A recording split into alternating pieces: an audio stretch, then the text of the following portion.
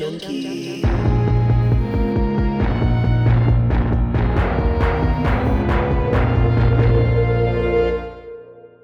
Hello and welcome to episode 28 of Celluloid Junkies. I am Luke Kane and I am coming to you from the room above the garage of a crumbling Hollywood mansion. I'm joined as always by my wonderful co-host in the dark, Damien Heath. Damien. Hello, how are you all going? Very well. This is our first remote record of the show. Hopefully it sounds good. Yeah, I think it'll be alright. Are you missing seeing me though? Are you missing my scent? Yeah, I sent you a text message this morning that said I can't wait to hear your lovely voice. I know, anyone would think we were lovers.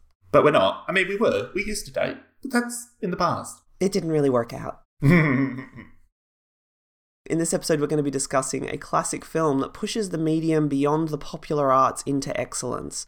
I'm talking about Billy Wilder's cynical, lurid masterpiece, Sunset Boulevard. Hedda Hopper speaking. I'm talking from the bedroom of Norma Desmond. Don't bother with a rewrite, man. Take this direct. Ready? As day breaks over the murder house. Yes, you'll read the big black headlines about Norma Desmond and this Hollywood scandal. But you'll never read the true story about the rest of us who were part of it. Me, for instance, Joe Gillis, a promising young writer from Dayton, Ohio. And Betty, that nice kid I met at a Hollywood party, who knew nothing about me, but knew what she wanted. Don't you love Artie? Of course I love him. I always will. I'm just not in love with him anymore. What happened? You did? Well, we should have lived happily ever after, like they do in the movies. But this was different.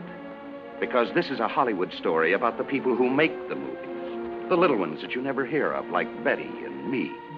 The great ones, like Cecil B. DeMille. All those who knew Norma Desmond. A strange woman who left her mark on all of us, who crossed her path. Has it ever occurred to you that I may have a life of my own? That there may be some girl that I'm crazy about? Who? Some car hop or dress extra? What I'm trying to say is that I'm all wrong for you. You want a Valentino, somebody with polo ponies, a big shot.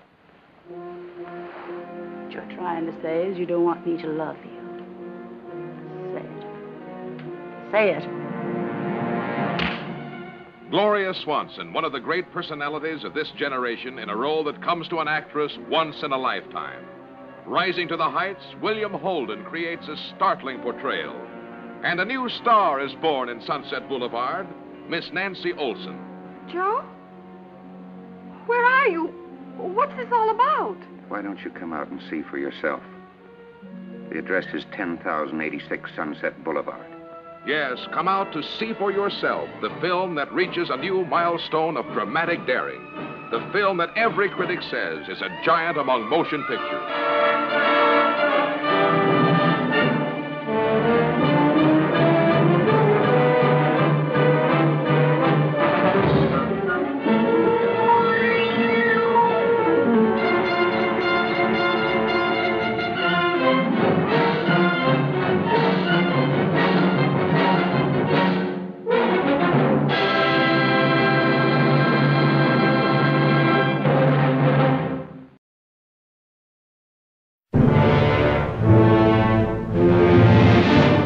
Silent screen star Mary Pickford once said, "It would have been more logical if silent pictures had grown out of the talkies instead of the other way around," a sentiment echoed by many film historians in the years since.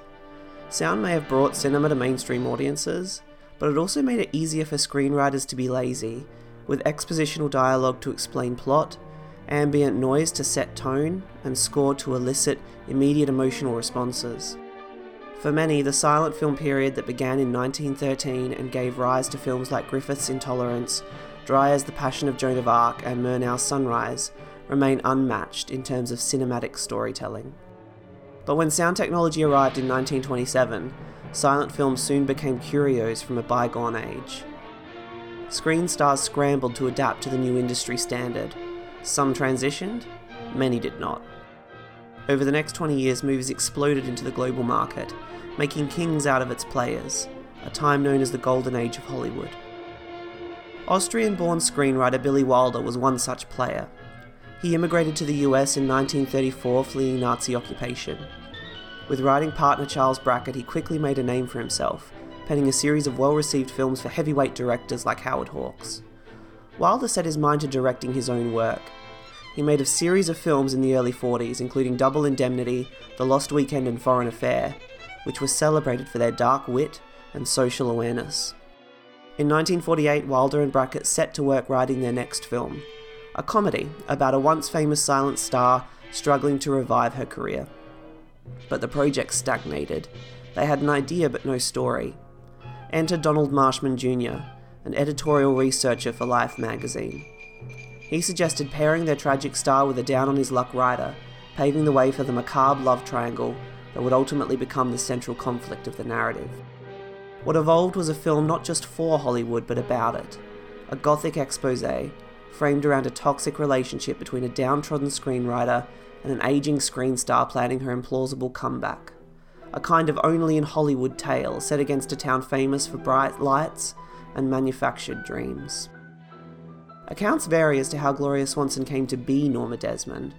Wilder wanted a real star from the silent age and considered Mae West, Norma Shearer, Mary Pickford and Pola Negri, before George Cukor threw Swanson's name into the ring. Wilder would later claim he considered nobody else, and early versions of his screenplays seem to corroborate this.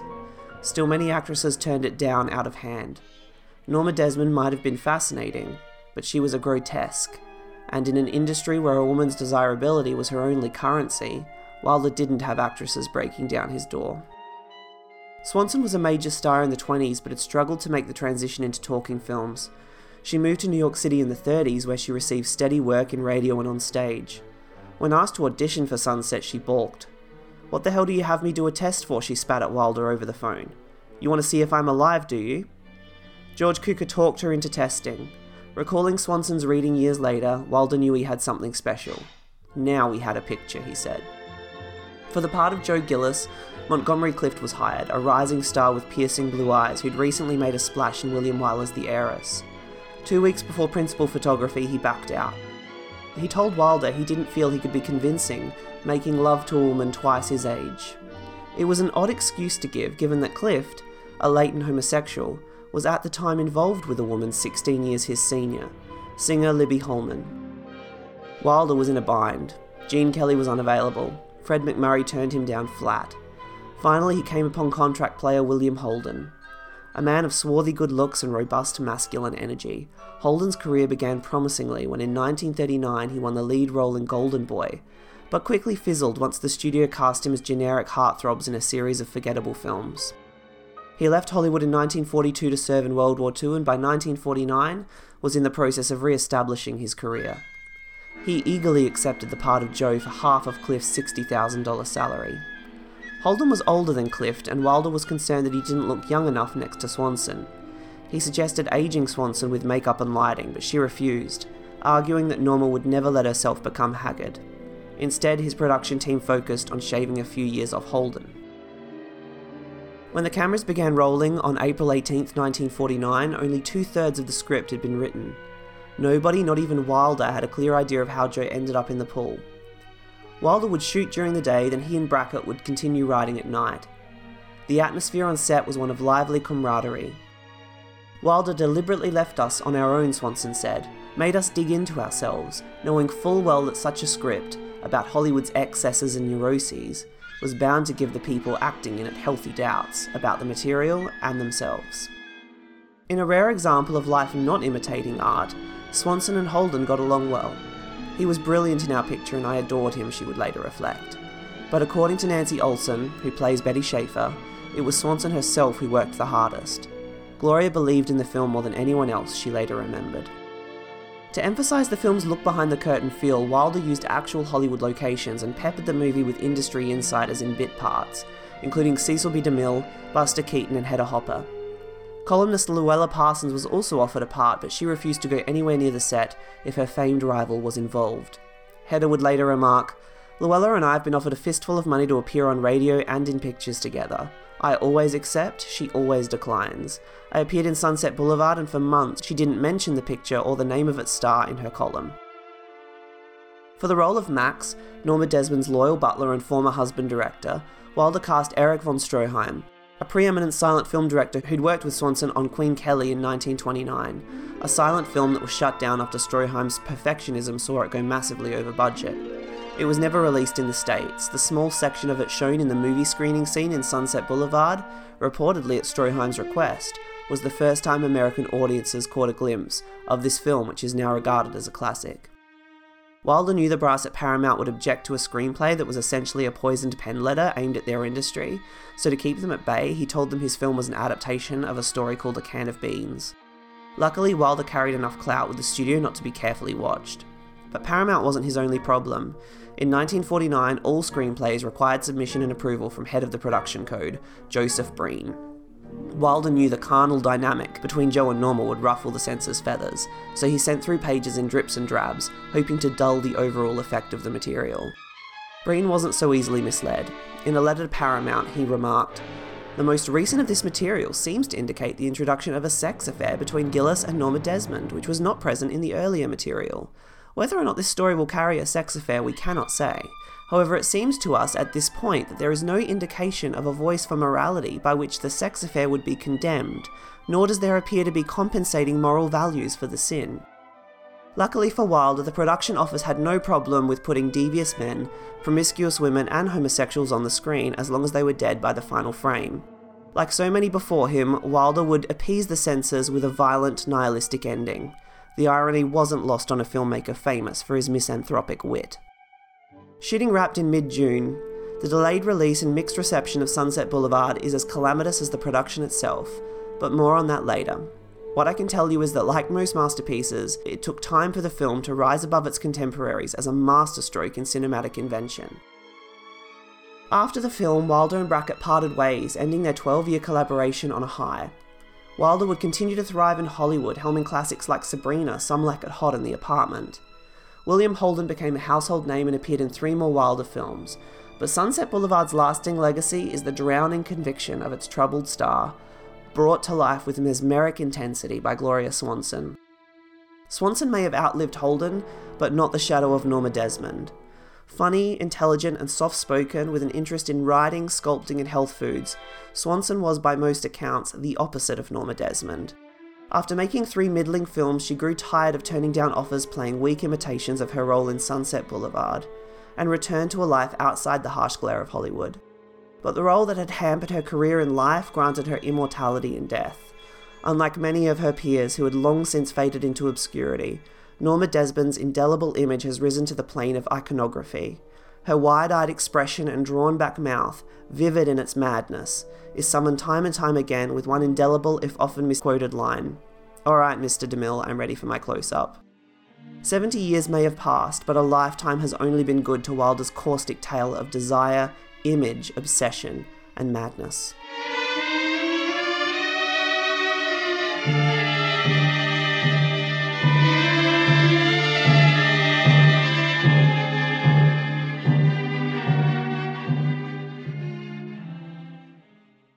So Damien, what did you think of Sunset Boulevard? What's your general thoughts? Well, my favourite part of Sunset Boulevard is the sex affair. Such a prudish way to put it, isn't it? Like, the sex affair. It sounds like, it's been ripped from a tabloid magazine.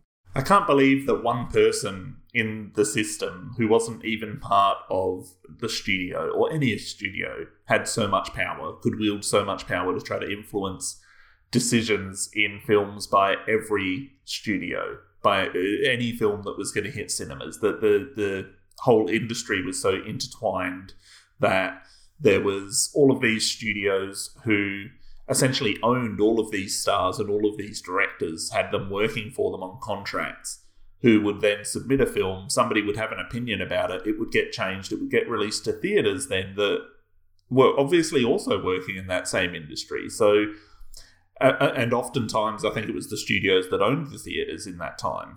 So it was such a, really insular kind of protected industry that so few people had power in, which is, I guess, why you see in the 1940s, 1930s and 1940s things like Bette Davis coming out against Warner Brothers and saying, I want better pictures and I want more money, because you really needed that kind of stuff to happen. And I think it was early in the 1950s that the code was pretty much scrapped. I mean, I hadn't seen Sunset Boulevard in such a long time prior to watching it for this episode, and it's always such a pleasure to come back to. Firstly, I had remembered the film being a lot darker than it is, particularly in its settings, that so much more of it happened in these dark rooms in this big dark mansion. But there's a lot of brightness and energy to it, especially in the scenes where Joe is away from Norma, and especially at the beginning of the film prior to their meeting. And I've always loved Billy Wilder, and I think he's made some absolutely sensational films, my favourite of which has always been Double Indemnity. And I'm more drawn to the crime and the noir than I am to the comedy of his later films. But I think Sunset Boulevard really kind of straddles the line between those genres. It definitely leans towards noir, but it has elements of the comedy that would come later as well. Yeah, I'm the same. Sunset Boulevard's my favourite Billy Wilder film. It's actually in my top 20 films of all time and has been for years.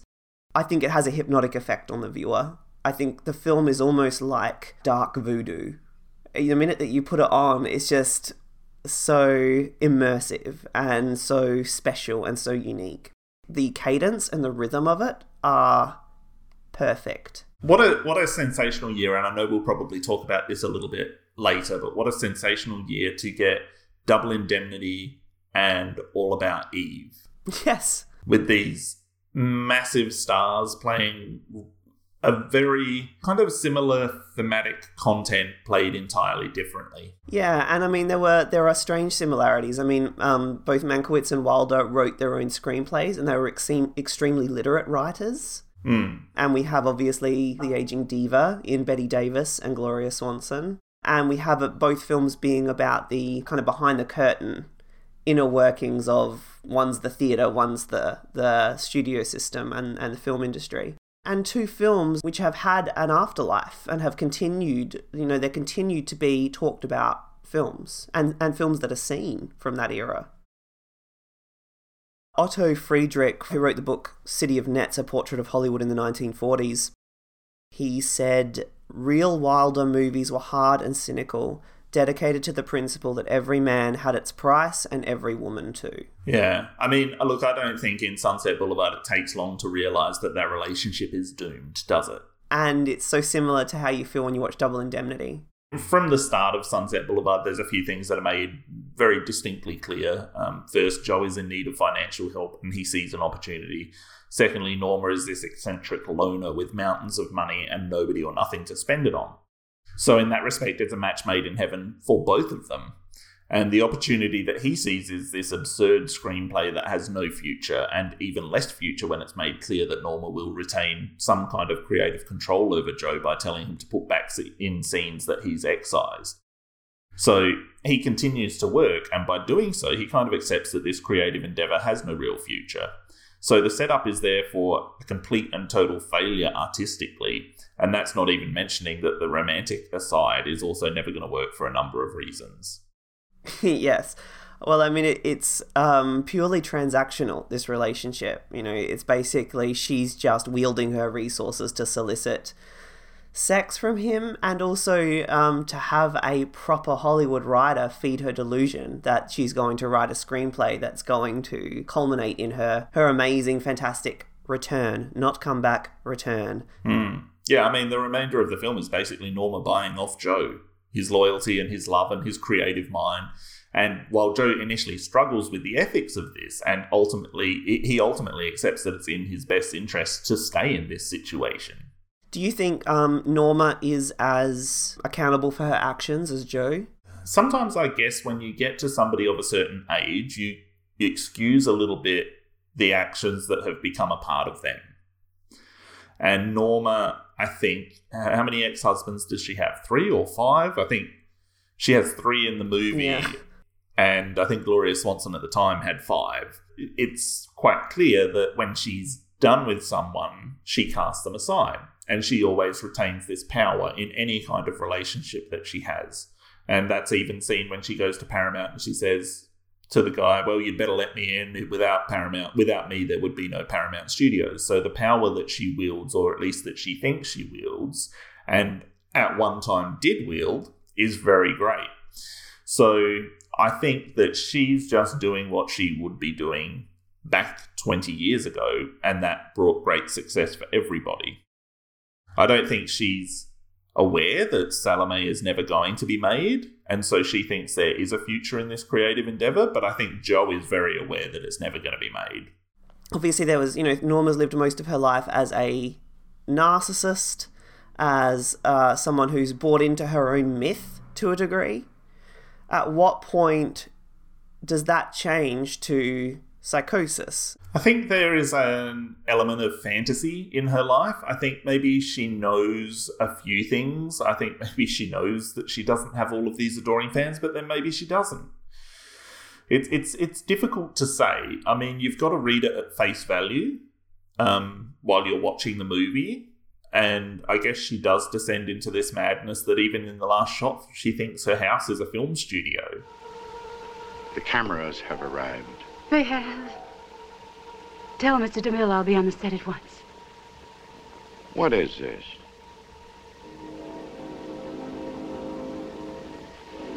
Well, it's one way to get her downstairs. Mm-hmm. Let's have the car right outside. Okay? Everything will be ready, madame. Thank you, Max. You'll pardon me, gentlemen, but I must get ready for my scene. I tend to think Jo's deception is more conscious than Norma's, but, I mean, the other thing is we're hearing his voiceover, and we actually hear him make the decision to take advantage of her and exploit her. You remember the movie Carol, Todd Haynes' Carol? Mm-hmm. Do you remember Sunset Boulevard in that movie? No.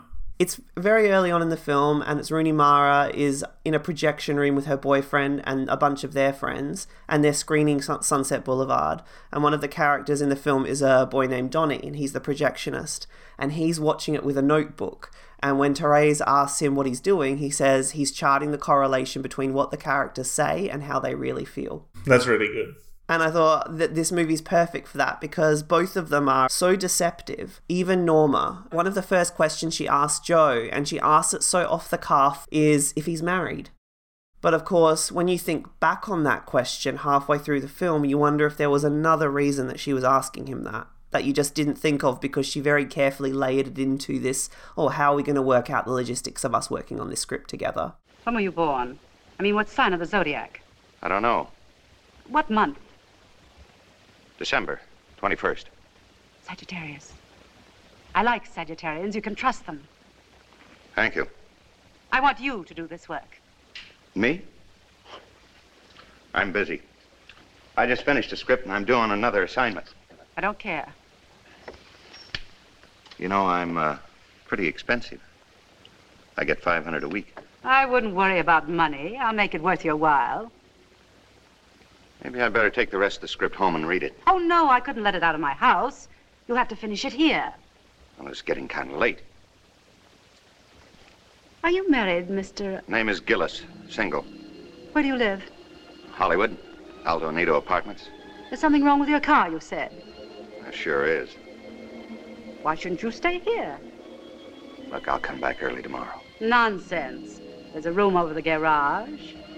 Max will take you there. Max? So I don't think she's totally blameless. No, I don't think either of them are blameless. I think if you had told this story from Norma's perspective rather than Jo's, if you were in Norma's head with the voiceovers instead of Jo, then you would have a lot less sympathy for Jo. So the voiceover gives you this feeling of acquaintance with Jo that you don't necessarily get with Norma. And so that helps you to understand his motives. And anybody who's lived paycheck to paycheck, who's, thought of quitting a dream to just go back to their regular job that they don't have any kind of passion about would understand where Jo is coming from. Norma doesn't have that. So I think the reason that it's told from Jo's perspective is to obviously make you feel a little bit better about him as well, because what he's doing is using Norma. Look, it's a mixed bag because Jo's the one person who says, tell her the truth about Salome. Tell her the truth. Max, who returns and says it's my job that she never finds out the truth, he thinks he's doing the right thing as well. What about the studio? What about DeMille? He was trying to spare your feelings. The studio only wanted to rent your car. Wanted what? DeMille didn't have the heart to tell you. None of us has had the heart. That's a lie. They want me. I get letters every day. You tell her, Max. Come on, do her that favor. Tell her there isn't going to be any picture. There aren't any fan letters except the ones you write. That isn't true. Max! Madame is the greatest star of them all. Yeah, Max is an interesting one. Did you read any trivia about Max that he suggested a scene that he really wanted to shoot for the movie, which involved him washing out Norma Desmond's underwear? No. Yeah, I mean, Max is very put upon. He's a very busy man. What do we think about the monkey? I don't think too much about the monkey, but it's definitely a kind of black comedic addition to the movie. To have this monkey who's the closest thing to her that passes away and is given an opulent funeral. I want the coffin to be white, and I want it specially lined with satin. White or deep pink. Maybe red. Bright flaming red. Yeah, but I mean, Joe arrives the same day that the monkey is buried. So Joe's the new monkey. Yeah, that's true. And I think that's a pretty ominous warning to Joe, because, you know, his first night in the house, he watches Norma and Max bury the monkey casket in this sort of very, very bizarre gothic ritual, unaware that he himself will be in a casket by the end of the film, at Norma's hand. The idea of Joe replacing the monkey tells us that he's going to be dehumanized and he's going to be possessed, and that what is required of him is not going to take much talent or skill, that an ape can do it. Well, certainly if you're retaining your creative control and just telling someone to type into a typewriter, an ape could do it. That's the famous line about monkeys, isn't it? Put 20 monkeys in a room. And like you said, Joe's not really allowed to make any meaningful changes to Salome. None at all. The only thing he really does is screw Norma. Yeah. And indulge Norma's fantasies about this renewed life she's going to have. But that's all he's allowed to do. When he tries to do something that involves his talent as a writer, he's shot down. I love that scene when she's out buying him clothes and he says, "No, I don't want this jacket." And then the guy leans in and says, "Well, if she's paying, why not get this one?" And the next scene, of course, he has the expensive jacket. Just to go back to the monkey, I have to tell you this. I don't know, you may have seen this. But Wilder made many innuendos to Gloria Swanson that Norma was screwing the monkey. According to Sam Staggs, author of Close Up on Sunset Boulevard, for the scene where the monkey's paw flops out from under the sheet, he would say to Swanson, "Well, there goes your last lover. You wore him out." At one point, he apparently went too far and said to Swanson, "Now one more time, Gloria, and show us how you feel. After all, Norma Desmond was fucking the monkey." Sam Staggs writes in his book, at that, Gloria Swanson's smile vanished and her face froze into a look of stunned horror. Wilder would repeat many times over the years that there was no question Norma and the monkey were having sex. In an interview in the 80s, he said, "Somebody asked me recently if that monkey really was the ex-lover of Norma Desmond and if William Holden took its place. I said, yes, of course, that's exactly right. And look, I was very discreet. I used a little chimpanzee and not a huge orangutan." You know, in the research for this, and I'm sure for you as well, when we looked at Fritz Lang's M, we found that Fritz Lang was a really great storyteller about his personal life. And Billy Wilder had that same reputation, that you couldn't really believe what he was saying a lot of the time. I mean, this is pretty consistent. It's not only consistent with him as sort of someone who did put a lot of misanthropic subtext into his films and his writings, but he was saying it on set, and he was saying it for 50 years after the film came out. And I think there's enough clues and enough implications in the story and in the film for you to conclude that his intention in this instance was to suggest, through very cloaked means, that Norma was having some sort of bestial relationship with the monkey. I don't think it's purely symbolic. I guess you can view the film without that as well, because I certainly did. You just need a more perverse mind, Damien. If it made it a little bit clearer, I would have been happy with that. I hope you realize, Norma, that scripts don't sell on astrologers' charts. I'm not just selling the script, I'm selling me. DeMille always said I was his greatest star. When did he say it, Norma? All right, it was quite a few years ago. But the point is, I never looked better in my life. You know why?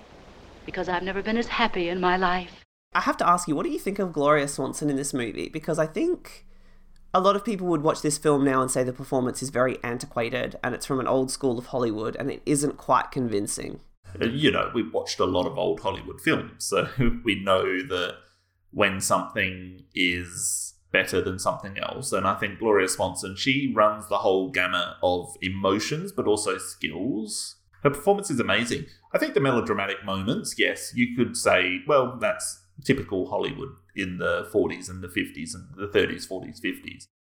But at the same time, Gloria Swanson is playing a role of a character who acted in the 20s, was big in the 20s. So she draws upon what she knows, what made her successful. This is part of who she is.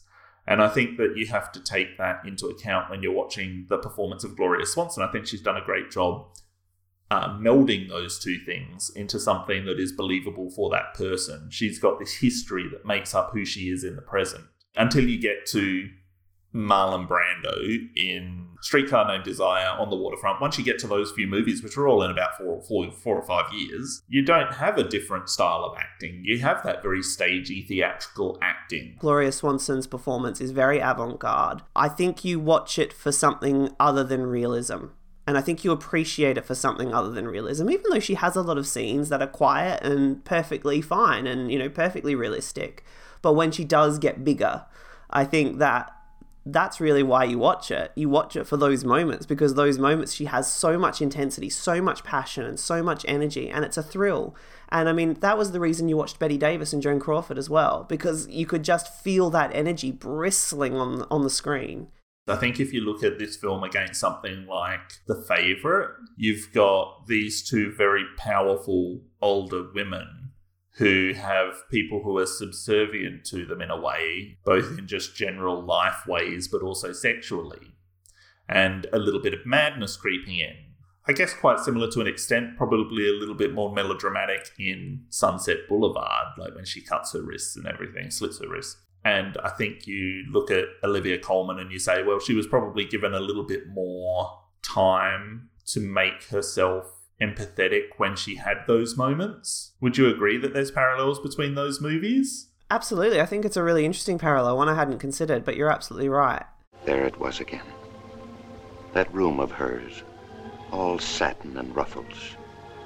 And that bed like a gilded rowboat. The perfect setting for a silent movie queen. Poor devil. Still waving proudly to a parade which had long since passed her by. It was at her New Year's party that I found out how she felt about me. Maybe I'd been an idiot not to have sensed it was coming. That sad, embarrassing revelation. We have to consider the situation that we were in and why Wilder was given permission to make this film. His films in the 1940s would never be mistaken for bright, happy pictures. So it was probably very clear what Paramount was getting when they greenlit this. And Double Indemnity is one of the bleakest and one of the best noir films, and it's similarly voiced over by a man who's in the throes of death, this time just before it comes, which it presumably doesn't. And The Lost Weekend was this blistering drama about alcoholism that ends with a thwarted suicide attempt. But Double Indemnity was nominated for Best Picture, and The Lost Weekend won that award, so Wilder was clearly a filmmaker who was very good at his craft. And he did also have a history of clashing with censors. So Double Indemnity and The Lost Weekend were two films that came under fire, so Wilder developed this method of filmmaking that included starting production while the screenplay was unfinished, and adjusting the screenplay during shooting. And it's not like he didn't have much of an idea of where the story was going to go. He could have probably told the censors exactly where these stories were going to go at any given time during filmmaking. But as he was also the writer, these changes were easy enough to make during the shoot. And there was this element of privacy about Sunset Boulevard in the writing and the test screenings. And as you say, it was produced under the name A Can of Beans for a short while. So I think Wilder probably knew that this film, being based on the industry in which it was made, would probably have a lot of interested sets of eyes on it. Another thing that you have to think about is where America was at this time, because we're moving forward into the 50s when McCarthyism and Cold War tensions were going to usher in this new era of social conservatism. This is the time where you get the image of the aproned woman with perfectly coiffed hair fussing over a stove while the husband comes home from work in a suit and tie. And Hollywood had a very, very active publicity machine that worked overtime to give the impression that the industry was a squeaky clean paragon of wholesome American values. You know, this was the time of stars like Shirley Temple and Judy Garland and Doris Day. We had scripted interviews with actors and actresses where they were all just saying the loveliest things and everything was so nice and so prim and proper. Had, you know, Christmas at home with Joan Crawford with, you know, her 2 little children that were all in beautiful buttoned up little dresses. And Sunset Boulevard is pretty audacious film, given that that was the message that Hollywood was investing so much money in sending out. You know, Wilder makes this movie that paints Hollywood as, you know, just cesspool of moral corruptibility. It was a town of great mystery and great intrigue, and that's part of the reason for the film's success as well. It's got this tabloid-esque behind-the-scenes reputation. You hear about things in the news. I mean, even to the point of putting Hedda Hopper in the film. She was the gossip columnist for the Los Angeles Times at the time, and she had a readership of about 35 million in the 1940s. So she was very well known in that city, in that industry, and outside of it. And I love that Sunset Boulevard, by putting her in the movie, having her make that bedside phone call, it kind of owned the idea that this was an expose. Yeah, and I think Wilder was very clever with actually involving so many Hollywood heavyweights into the film, actually making them part of the process, so that there wasn't going to be... He had a lot of supporters on the ground, you know, inside the industry who were going to advocate for the film because they were part of it. Was there any history between Wilder and DeMille? I know there was history between, obviously, Swanson and DeMille, and Swanson and von Stroheim. There was, in terms of they liked each other. Apparently, when Wilder shot Cecil B. DeMille's scenes, and Cecil B. DeMille really, he goes beyond a cameo. He's a supporting character. He has lines of dialogue, and he's the only one in the film who actually shows any real sympathy and warmth for Norma and for her predicament. While at the same time balancing that by saying, make sure she's not let in here again, essentially. And apparently when they shot their scenes, you know, Wilder would say, okay, again, and DeMille was like, yeah, look, I'm sorry, I didn't do that very well. And he was, you know, they liked each other. They respected each other. I think Wilder probably didn't particularly love DeMille's films and wasn't really interested in making those sorts of films, and they're markedly different. Look, for every Norma Desmond in Sunset Boulevard, there is a Cecil B. DeMille, so someone who has retained that success over the years. And we see that in the movie, and we're focusing on one story and one story only. And it's reflected in many true stories of Hollywood, obviously. You know, Mary Pickford, D.W. Griffith, and so many others. But it's also not representative of all the true stories. The focus of the movie is on Joe and Norma, and they are two people who've been corrupted by it. Their psychopathology, their problems can't be separated from their environment.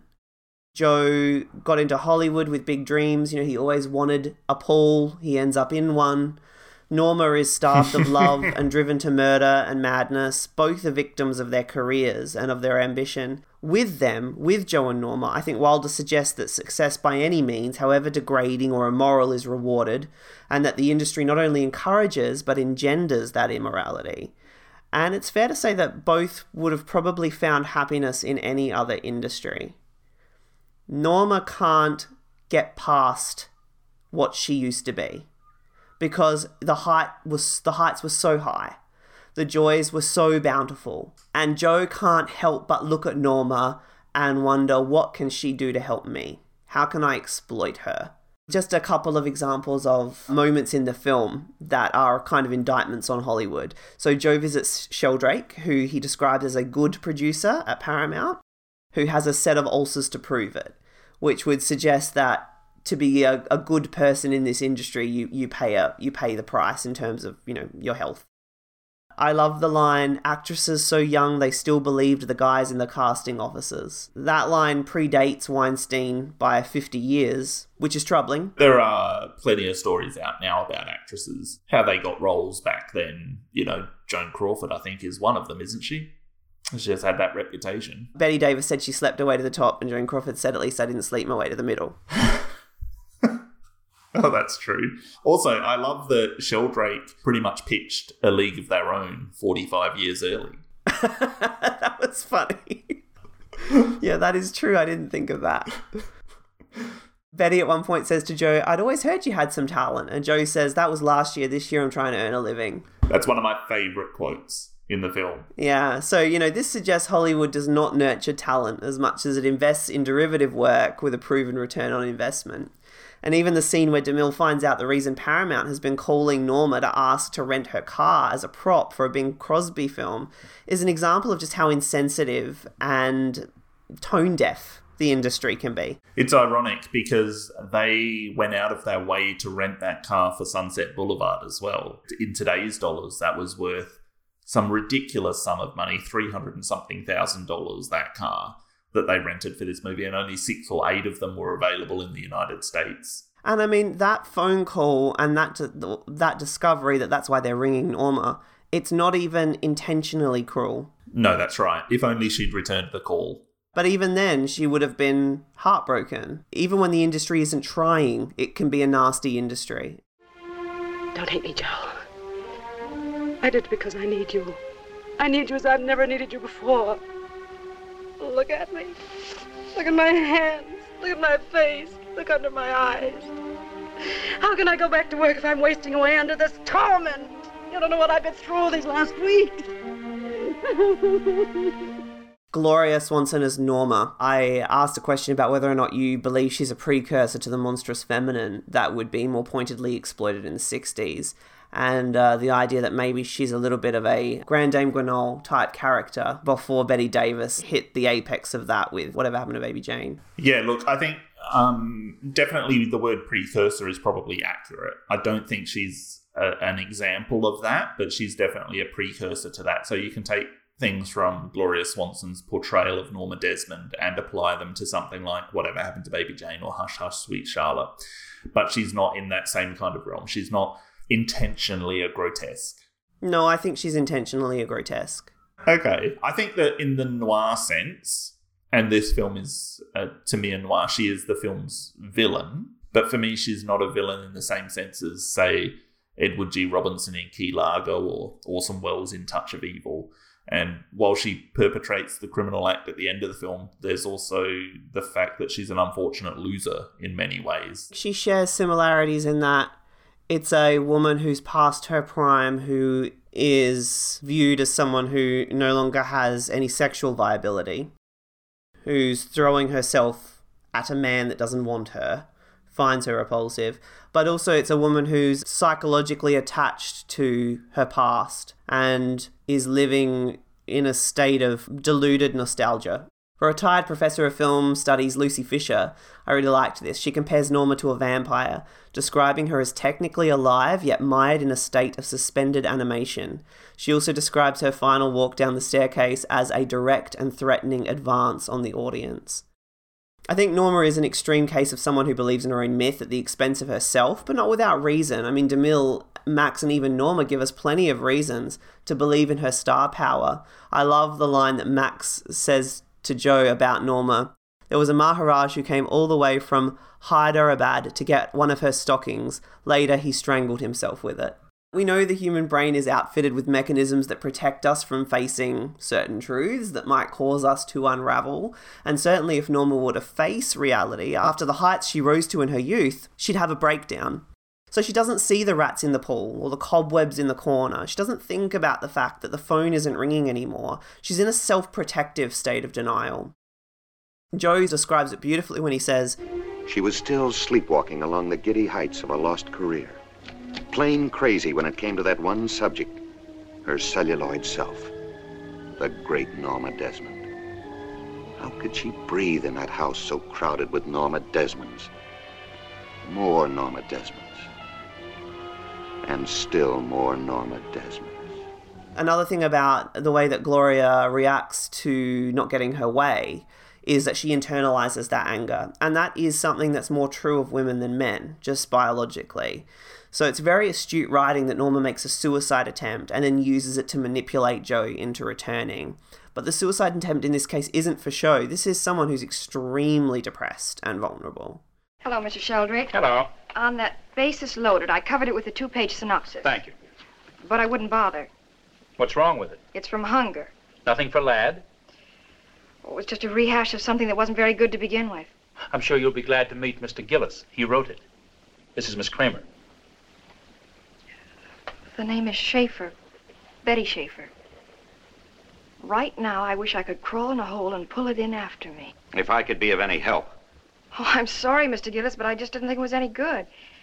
I found it flat and trite. Exactly what kind of material do you recommend? James Joyce? Dostoevsky? I just think that picture should say a little something. Oh, one of the message kids. Just a story won't do. You'd have turned down Gone with the Wind. No, that was me. I said, who wants to see a Civil War picture? It's very, very hard to understand Norma without having Betty there as the anti-Norma. She throws a very harsh light on exactly what Norma is and what's wrong with Norma. And in a way, she's also made more pitiable by the introduction of Betty, because Betty is so easily everything Norma just isn't. Betty is young, she's attractive, she's rational, she's witty, she asserts herself without being pushy. She is ambitious without being a narcissist. She doesn't care about being famous or in the spotlight. While Norma smells of aged wood and waste, Betty smells like freshly laundered linen handkerchiefs, which is just about the weirdest compliment I've ever heard a man give a woman in a movie. Joe sets all the terms in the relationship with Betty. He constantly leaving her mid-conversation to run back to Norma. He decides when and where they'll meet to work on the script. Even during their last encounter, he doesn't leave with Betty when she asks him to. Unlike Norma, she's the ideal 1950s woman, in that she's totally deferential to the man she loves and calls none of the shots. On top of that, Betty represents his creative rebirth, as we've talked about. He's excited about the screenplay he's working on with her, which is adapted from his own novel, unlike his collaboration with Norma. But the principles of both relationships are the same. It's two writers where there is a romantic tension, except the experiences are antithetical. One is ideal, and the other is a nightmare. Both professionally and personally. I really like that. I think if somebody smelled like freshly laundered linen handkerchiefs, that is actually quite pleasant. Yeah, I think it's nice too. I think handkerchiefs have really gone out of vogue. I don't think I'd want to be with anyone who actually carried a handkerchief. Yeah, no, that's very, very old. Yeah, I found one in by Hariz's bedside table the other day, and I was very disturbed by it, and I questioned him at length about why he had one. I didn't know you could still buy handkerchiefs apart from to put in your little pocket when you're wearing a suit. I think he must have got given it by somebody at the nursing home that he works at. Hey, Miss Desmond! Miss Desmond! It's me! It's Hawkeye! Hello, Hawkeye. Let's get a good look at you. There's Norma Desmond. Norma Desmond. Norma Desmond. Why, I thought she was dead. How nice to see you. Welcome home, Mr.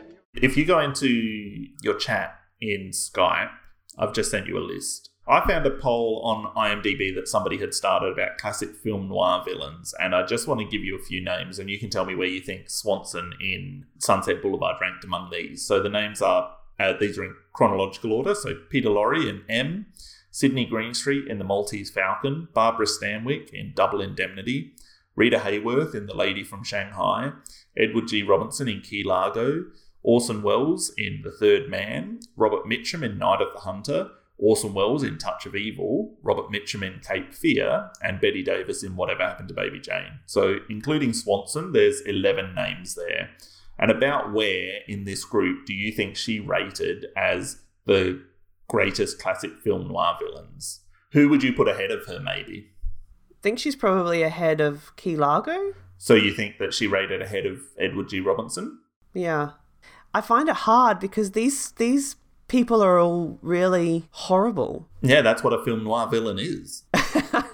Well, I don't know. I don't know that she's that horrible. I mean... And that's what I wonder as well. And that's why I said that for me, she's not like Edward G. Robinson in Key Largo, and she's not like Orson Welles in Touch of Evil. She's not that evil. Well, Robert Mitchum spends 90 minutes hunting down 2 children so that he can kill them both for money. I mean, that's not what Norma is. I'll tell you where she rated. So Robert Mitchum in Night of the Hunter was the top-rated film noir villain. And then Peter Lorre in M, Orson Welles in Touch of Evil, Bette Davis in Whatever Happened to Baby Jane, and then Orson Welles in The Third Man. Okay? And then came Gloria Swanson in 6th place. Oh, so she beat Barbara Stanwyck. So that means she was ahead of Robert Mitchum in Cape Fear, she was ahead of Sidney Greenstreet in The Maltese Falcon, ahead of Barbara Stanwyck in Double Indemnity, ahead of Rita Hayworth in Lady from Shanghai, and ahead of Edward G. Robinson in Key Largo. Oh, that's interesting. And so this poll had a total of 23 names, and I've just taken 11 that I think are probably the best examples, and Bette Davis in What Happened to Baby Jane. And out of those 23, she still ranked 6th, so that is the top 6.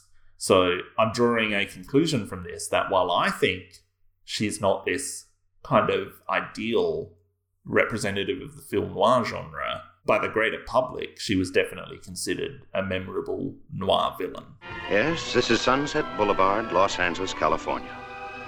It's about 5 o'clock in the morning. That's the Homicide Squad, complete with detectives and newspapermen. A murder has been reported from one of those great big houses in the 10,000 block. You'll read about it in the late editions, I'm sure. Let's talk about the original beginning to the movie. So the screenplay for Sunset Boulevard originally began in a morgue with Joe Gillis rising from the dead and relaying his story to the other corpses in the room.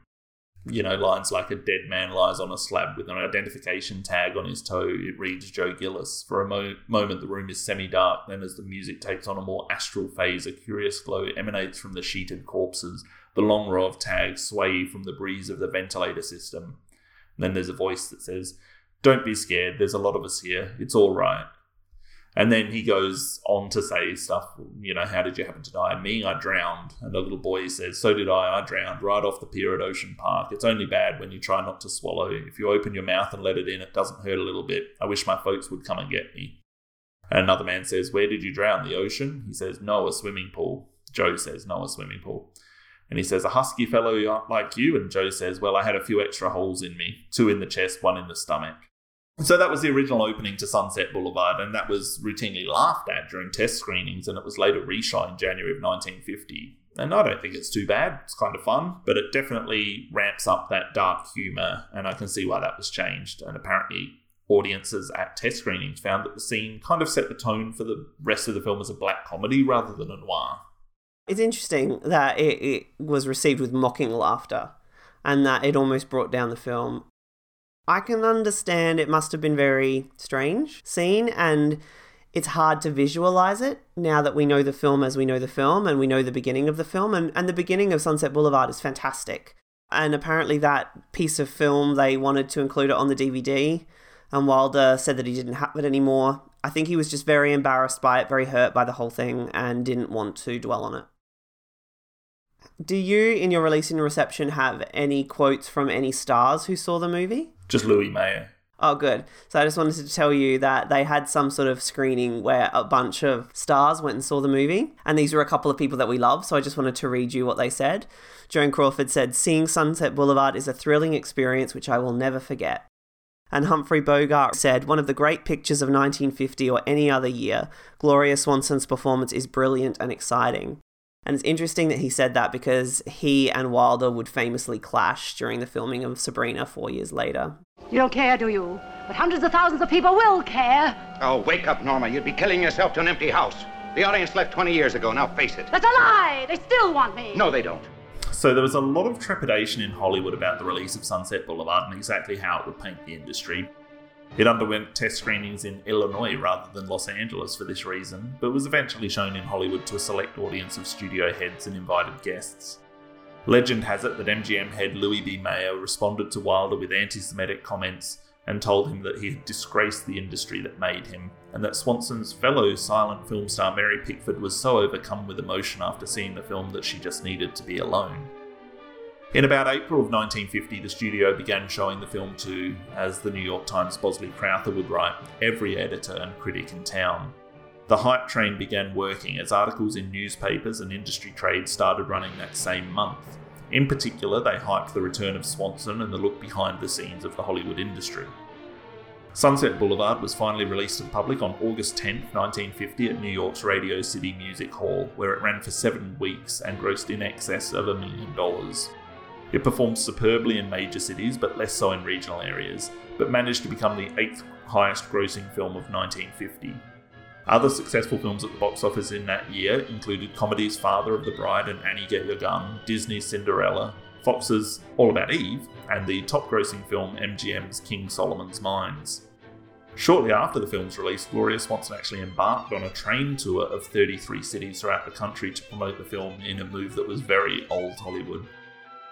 Reviews for the movie were outstanding, as you'd expect. The New York Times was first on the scene thanks to the Radio City premiere season and ran a series of articles on the film.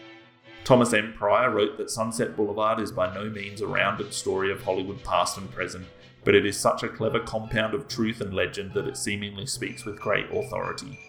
Pryor also wrote that Swanson gave a truly magnificent impersonation of Charlie Chaplin, and in an article 2 days later brought it up again, this time saying it was remarkable. Bosley Crowther chimed in a fortnight later with his own review, stating that after his initial viewing several months prior, it had been twisting and gnawing in my mind. He wrote that the proof of the power of its greatness is the fact that it sticks upon the mind's eye long after it has been seen and agitates restless rumination upon its mordant and haunting images. Trade magazine Variety reviewed the film soon after those April screenings, and while they had a vested interest in protecting the image of Hollywood, they still couldn't abjectly debate the merits of the film. William Brogdon wrote for the magazine that director Billy Wilder has used an iconoclastic approach that will help shatter the public's illusions and which does much to perpetuate filmland myths and idiosyncrasies. On this count, they rate a nod for daring, as well as credit for an all-around filmmaking job that is a standout. The National Board of Review in December placed the film atop its list of the year's best, just ahead of Mankiewicz's All About Eve. Swanson also won the board's award as Best Actress, but John Huston for The Asphalt Jungle picked Wilder as director. The two best films of the year were clearly adjudged by the Academy in February of 1951, as All About Eve garnered 14 Oscar nominations, still a record, and Sunset Boulevard had to settle for just 11. Sunset Boulevard became just the 6th film at the time to be nominated for all 4 acting categories, and the fifth film to be nominated for all 4 acting categories as well as Best Picture. Gloria Swanson and William Holden were nominated as leads, while Erich von Stroheim was nominated as supporting actor and Nancy Olsen as supporting actress. In the 70 years since these Oscars, only 10 more films have been nominated in all of these categories. Sunset Boulevard would unfortunately become one of only 3 films from that list to date that failed to take home any of those acting awards, however. Holden lost out to Jose Ferrer in Cyrano de Bergerac, Swanson lost out to Judy Holliday in Born Yesterday, von Stroheim lost out to George Sanders in All About Eve, and Olsen lost out to Josephine Hull in Harvey. It's stunning to look back sometimes and note that Swanson was nominated alongside Bette Davis this year, and neither won for 2 roles that have become so iconic and revered. The film would win 3 Oscars: Best Story and Screenplay, these days known as Best Original Screenplay, Best Score, and Best Black and White Art Direction and Set Decoration. It would lose out on Best Film Editing, Best Black and White Cinematography to Carol Reed's 1949 British noir thriller The Third Man, which wasn't released in the United States until 1950 and was therefore eligible, Best Director for All About Eve, and Best Picture to All About Eve. Sunset Boulevard and All About Eve would meet again almost 40 years later, when in 1989 they were both selected among the first group of films to be inducted for preservation in the National Film Registry for being culturally, historically, or aesthetically significant.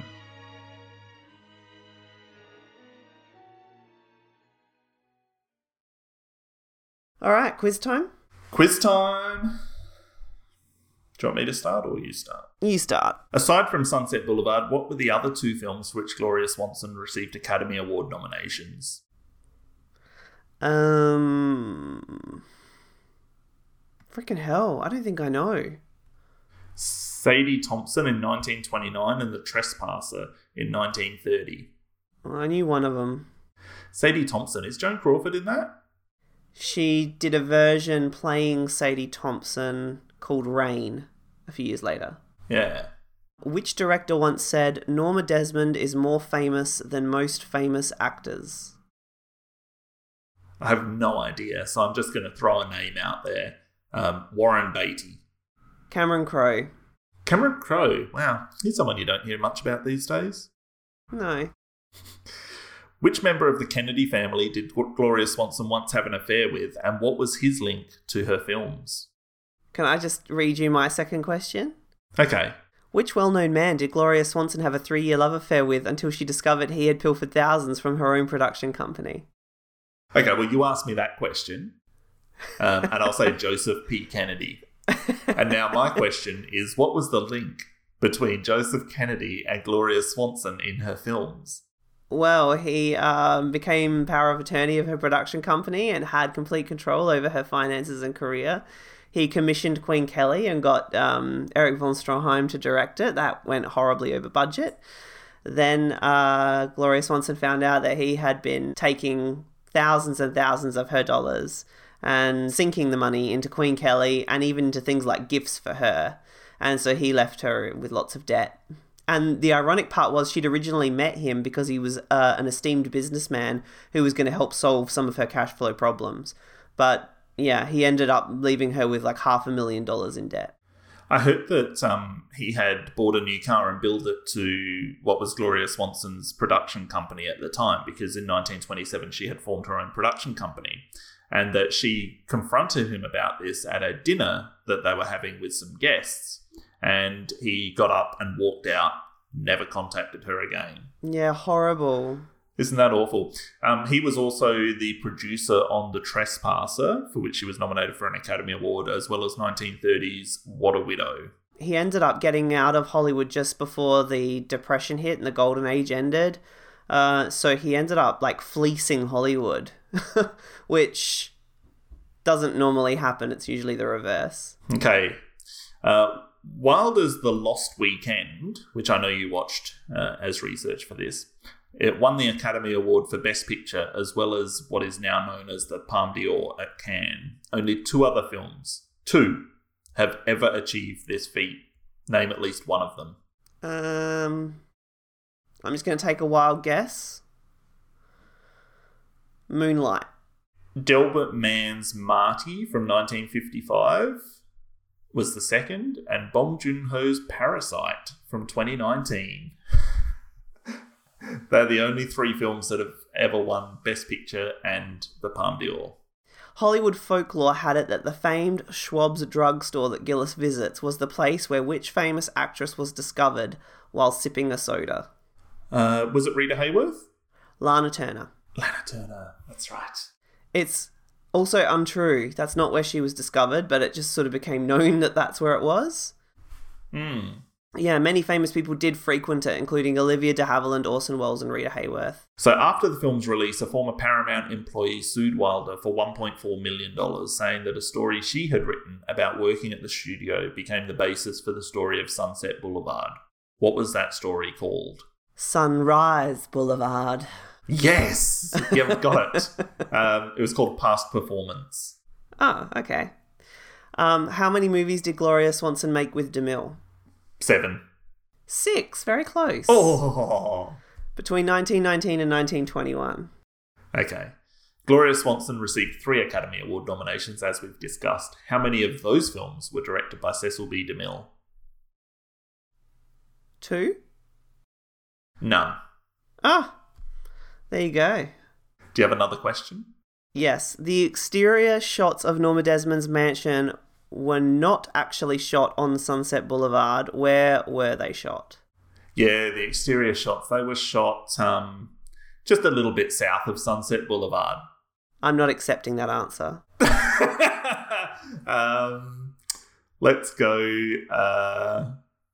It's the road, like 2 main roads down from Sunset Boulevard. Yeah, I'm not accepting that answer either. Let's call it Santa Monica Boulevard. It's the corner of Wilshire and Crenshaw Boulevards. Yes. On Santa Monica Boulevard, yes. Do you have another question? I have one more that I can ask you. Me too. Okay. Wilder and Holden worked together once more. What was the name of that film? Wilder and Holden? Yes. They worked together twice more. Okay, well, name either of them. They worked together in Stalag 17 and in Sabrina. I've got Fedora. Yeah, they did. They worked together a lot more. Yeah. You've got an extra point there. I've just realised that my last question I actually have already told you the answer to it. Okay, well, ask that. No. Okay, let's just call it a win for you. Yeah, I'm happy with that. I just want to tell you all how happy I am to be back in the studio, making a picture again. You don't know how much I've missed all of you. And I promise you I'll never desert you again. Because after Salome, we'll make another picture and another picture. You see, this is my life. It always will be. There's nothing else. Just us. And the cameras. And those wonderful people out there in the dark. All right, Mr. DeMille, I'm ready for my close-up. Alrighty. Well, Damien, we've reached that point in the evening. Yes, the sun is setting on our Sunset Boulevard episode. That's terrible pun. Okay, rating out of 5 and final thoughts. It is an easy 5 stars. For anybody who loves old Hollywood, it's such a fun and exciting look at those years and the impact of the switch from silent to sound, but also the industry as a whole, both at the time and you can even apply a lot of it to now.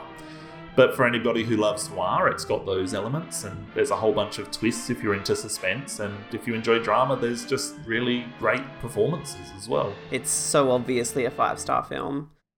For all the reasons that we've discussed at length, just a perfect film in every way. It's a film that has that gothic visual aesthetic that makes films so exciting, and like kiddishly exciting, but it's done with an adult story that gives the film complex emotional core. It is the perfect blend of a film that is pure entertainment whilst also being extremely psychologically stimulating and meaningful. Thank you so much for joining us for another episode of Celluloid Junkies. We really had a lot of fun looking back at Sunset Boulevard this month. And we hope you return next time as we stay in similar territory. We're going to confuse you a little bit. We're going to move from Billy Wilder to William Wyler, and we're going to discuss my favourite film from my favourite actress, William Wyler's 1940 film noir, The Letter. That's so exciting. Do you know, I've had that in like a heap of about 5 Blu-rays of movies that I'm planning to watch at Mum's. It's great. We'll talk about it next month. Very, very cool. Okay, great. Awesome. Well. Okay. Bye. Mr. DeMille shooting. You got an appointment? No appointment necessary. I'm bringing Norma Desmond. Norma who?